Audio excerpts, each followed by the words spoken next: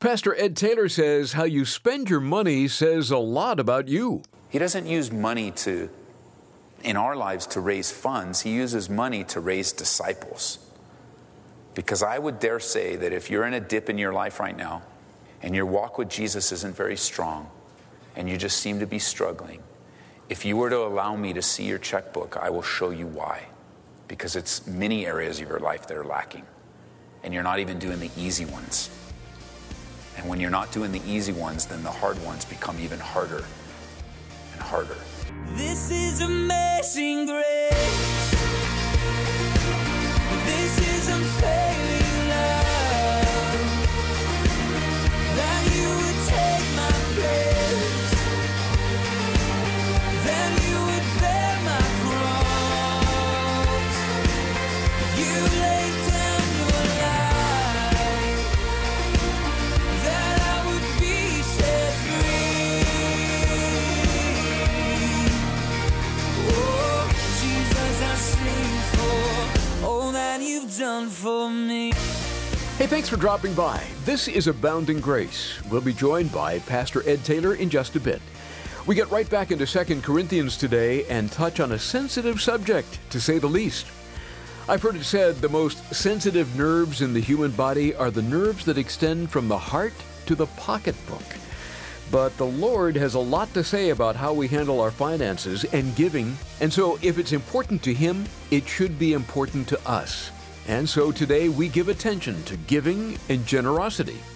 Here's Pastor Ed to get us started in 2 Corinthians chapter 8. You'll recall back in the beginning, I broke it down for you, but just for the sake of repeating and review, chapters 1 through 7, Paul explains his ministry.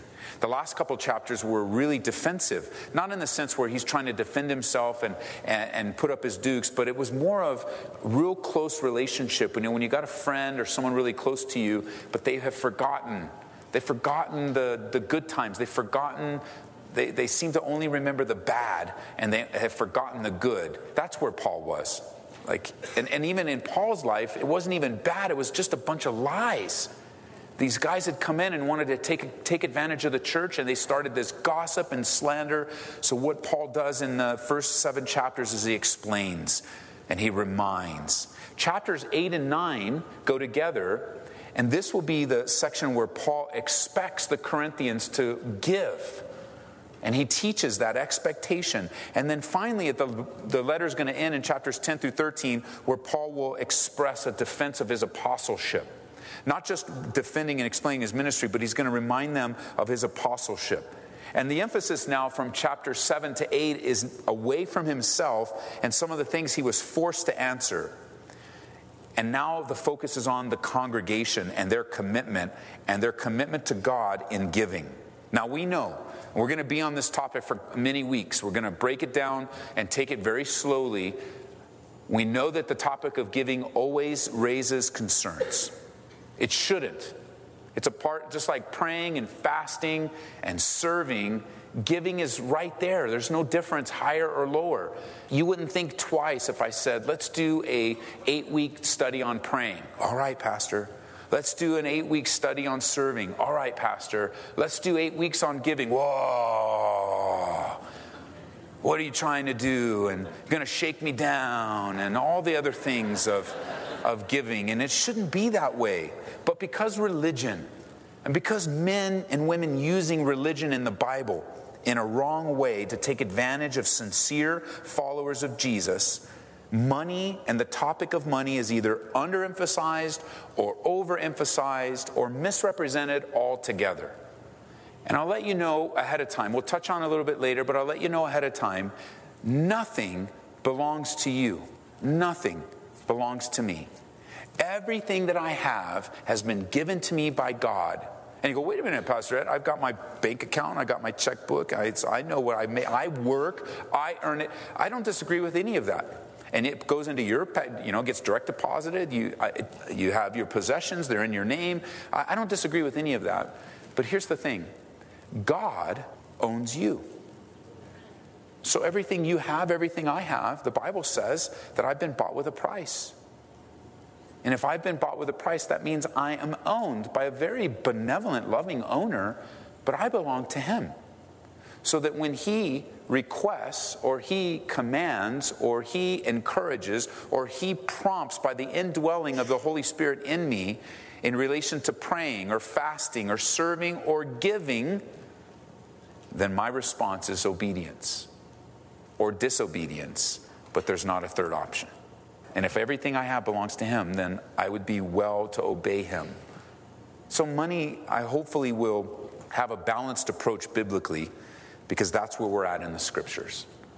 We're on the topic of money and giving and the heart of the matter. And you know, the church being taken advantage of is not a 20th or 21st century problem. I know it's more prominent now because of television and technology. There isn't a time when I'm searching through for Grace TV where I'll come across, because those channels are blocked, but I can manually put them on my television. I can see it. Almost, not 100% of the time, but very close to 100% of the time, there's always a guy on there to literally shake you down and give you all kinds of promises and all kinds of gimmicks to extract from those that are watching.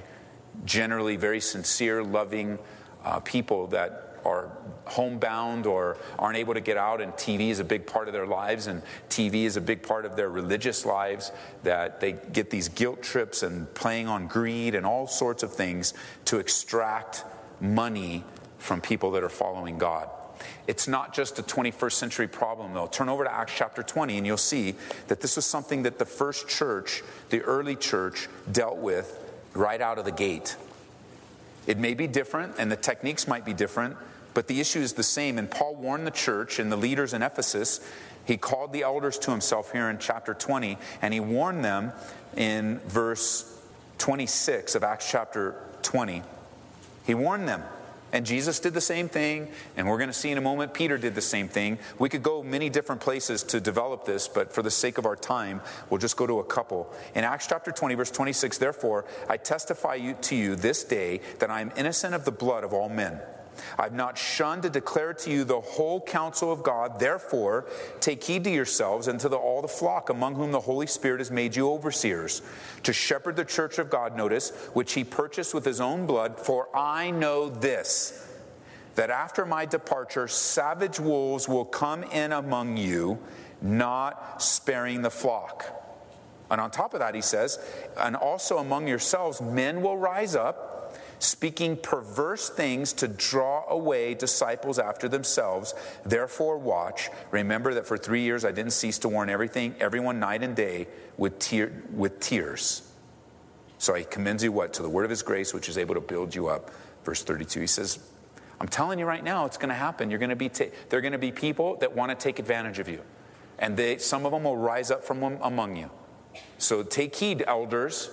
You know, if someone rises up among you here, in this congregation, and takes advantage of you, that's my responsibility. I take that personally. Well, why, Ed? Because I've been taught to take care of you and to watch out for you. That's what the Bible tells me to do. And the elders and the leaders of this church, the pastors, our responsibility is not to take advantage of you, but to watch out for you and to point you and commend you to the word, to God's grace and his word. We're to take care of you. We're not to let people take advantage of you, to hurt you, to take from you, to go around asking for money from you and say, I need a little handout and to share some story with you. I'm not talking about relationships. I'm just talking about people rising up because you're here. You're here to worship God. You're not here for me. You're not here for the music. You're not here for this church. You're here to worship Jesus. You're here to be fed spiritually, no matter who's here. You're here to worship God. You're not here to be taken advantage of. Nobody woke up and said, I think I want to go down to Calvary Chapel and be taken advantage of. And I'm just going to walk with dollars hanging out of my pocket, and I'm going to put nobody needs to put a sign on me, just I'm going to put it on my back, kick me, and take advantage of me. Nobody did that. You don't live that way anyway, ever. You don't want to be taken advantage of. But because you're in a vulnerable state, you go, how am I vulnerable? Well, because, in church you tend to let your guard down. Do you know in churches people rip your wallets off? You know that? They steal purses. Do you know people rip the Bibles off from our bookstore? Did you know that? It happens. It's just people are desperate, and you rip the Bible off. I hope you get saved. I mean, whatever. If you ask, we'll give you one. You don't need to rip it off. We'll give you a Bible. Oh, I don't want one of those cheap ones. Fine, we'll go get you one downstairs. It's better than stealing it. Maybe you'll read it and the Lord will bless. But because people are people. And criminals are criminals. And drug dealers and not drug dealers necessarily, drug addicts, they'll do anything to make a buck. And so you let your guard down. And when you let your guard down, that's when the enemy would love to take advantage of you. And it's just, you think, well, that doesn't happen in churches. Yes, it does. And you always want to walk with your spiritual antenna up. Because if I see somebody ripping something off in the bookstore, I'm not going to tackle them. I'm going to love them. I'm going to ask them to put the Bible back, and then I'm going to love them. Or whatever. I'm going to encourage them, but I'll also say, do you really need that? You don't need to steal it, man. I'll buy it for you. You don't need to steal it. We'll buy it for you. There's 1,000 people that would buy you a Bible or a meal. You don't need to steal it. You have to be careful wherever you are, but especially around the places where the Lord is feeding you, you're edified, you're encouraged. It was great today. They did breakfast for dinner.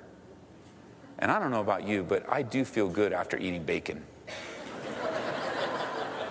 We could smell that earlier in the day. It goes through all the offices.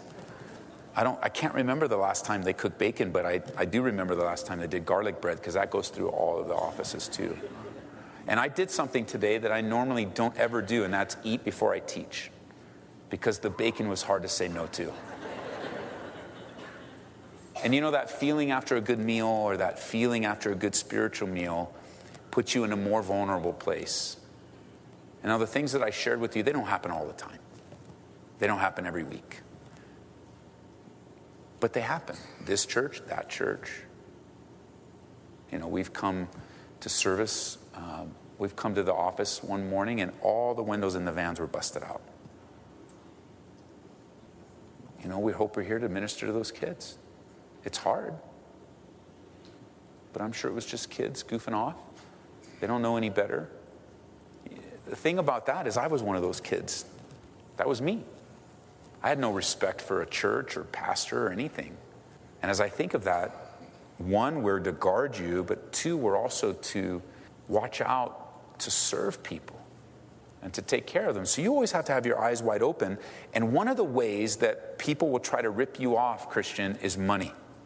And that's why we're going to stick to the Word and let it be our guide in giving and money, and you can obey the Lord from the Word. Peter said the same thing. Go ahead and turn back to Peter, 2 Peter chapter 2. When we were building the building here, this particular side of the building, we would have, the contractors would be leaving a lot of materials here. And they would leave it overnight and take their chances with security and everything. And one night we had some vandals come in and do thousands upon thousands of dollars of damage. They broke everything that was being built, and drywall and all kinds of things. And one of the young people that did that lived near here, and his family was watching the church being built. And through a series of events, a tragedy struck that family, and his parents came in here looking for help. And his parents got saved here as a result of their son being connected, doing some damage here and being connected here. And it was a significant tragedy in their life and with their young son that we were able to connect and minister to them.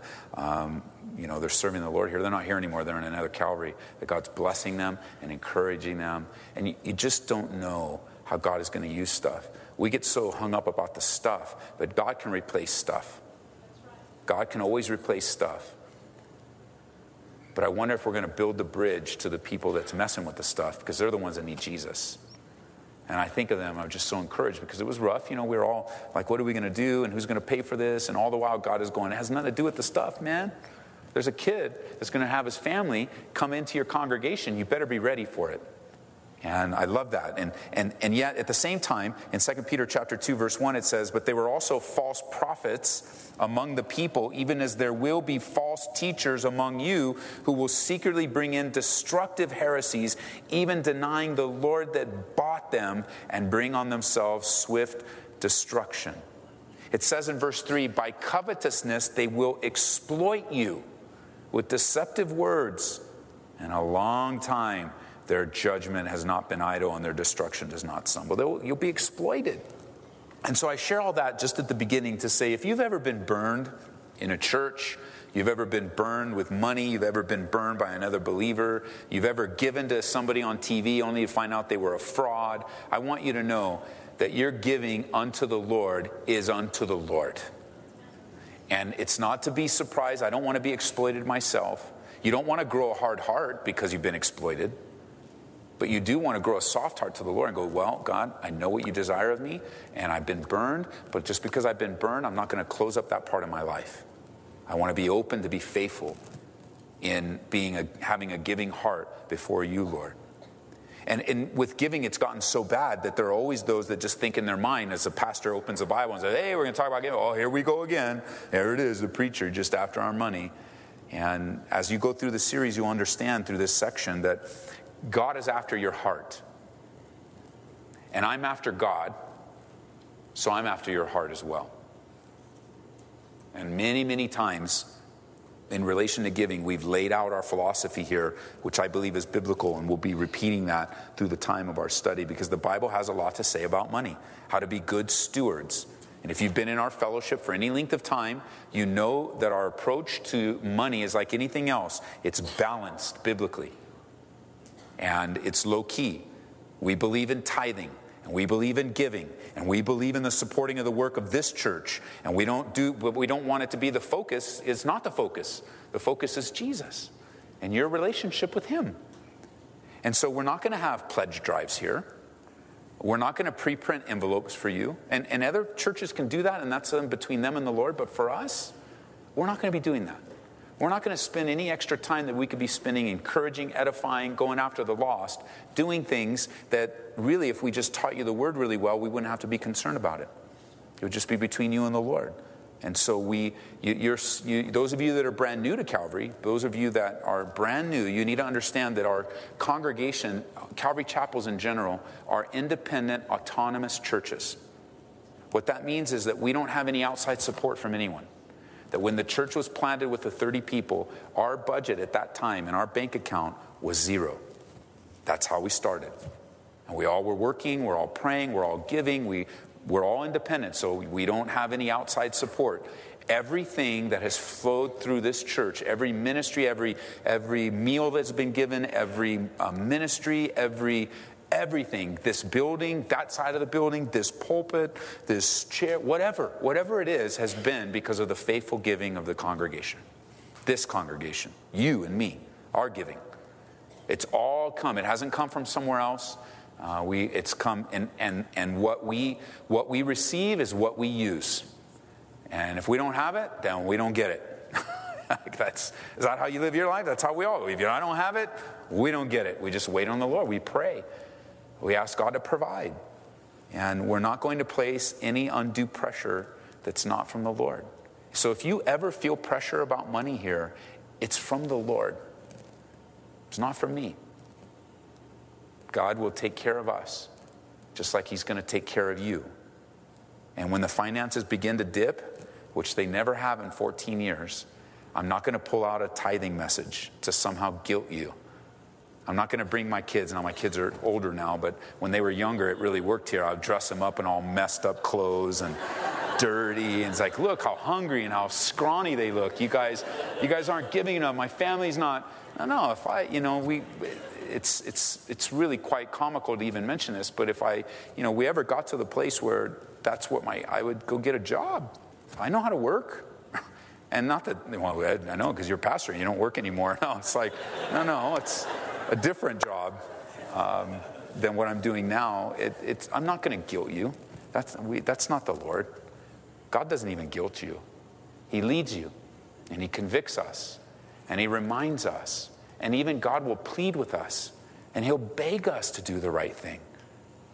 He doesn't use money in our lives to raise funds. He uses money to raise disciples. Because I would dare say that if you're in a dip in your life right now, and your walk with Jesus isn't very strong, and you just seem to be struggling, if you were to allow me to see your checkbook, I will show you why.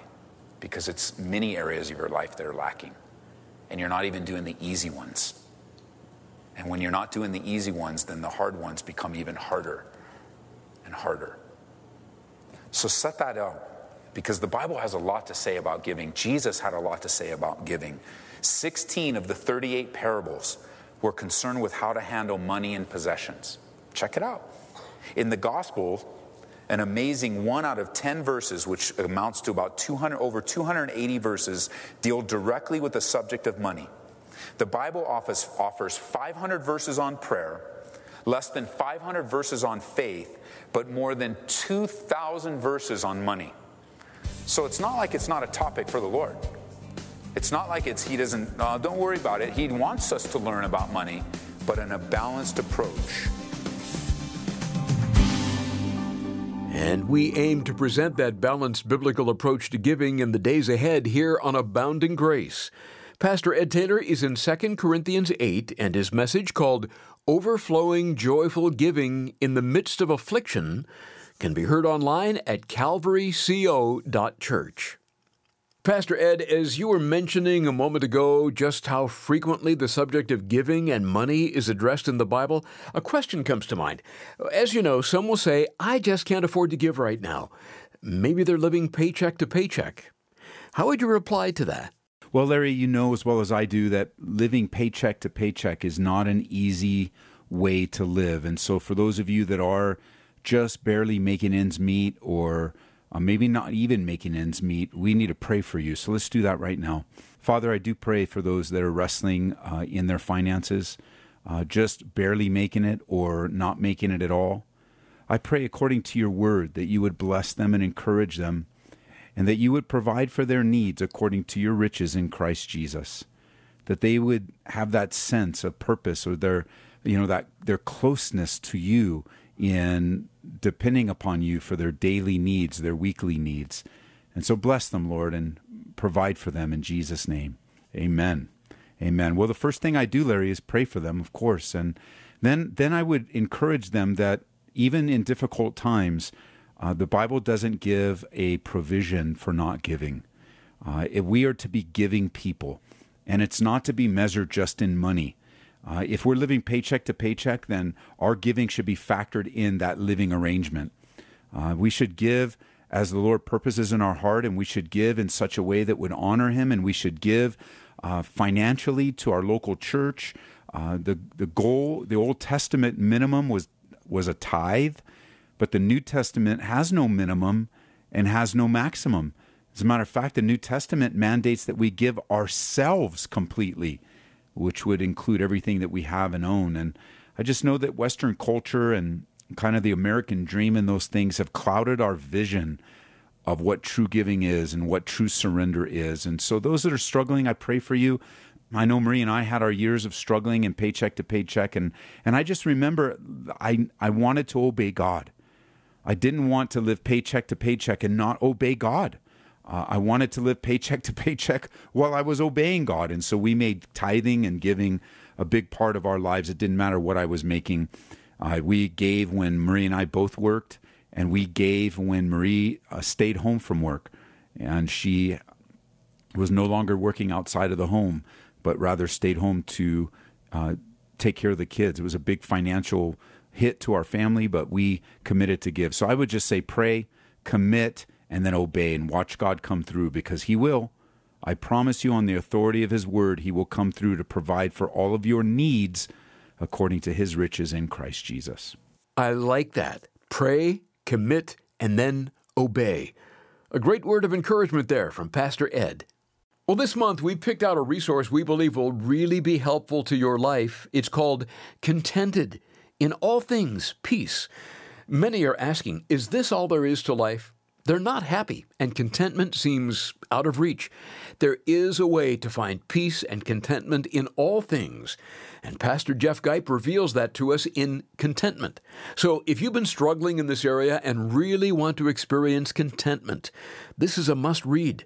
Request a copy today when you support Abounding Grace with a gift of $25 or more. We can't thank you enough for your support. God is doing a wonderful work through the radio these days, and you can be a part of it. Call toll-free 877-30-GRACE or go online to calvaryco.church. You can also write to Abounding Grace, 18900 East Hamden Avenue, Aurora, Colorado 80013. Join us for our next study in 2 Corinthians. That's on the next Abounding Grace with Pastor Ed Taylor. This is amazing grace. This is unfailing love. That you would take my place. That you would bear my cross. You laid down your life. That I would be set free. Oh, Jesus, I sing for all that you've done for me. Abounding Grace is brought to you by Calvary Church, Colorado, here in Aurora.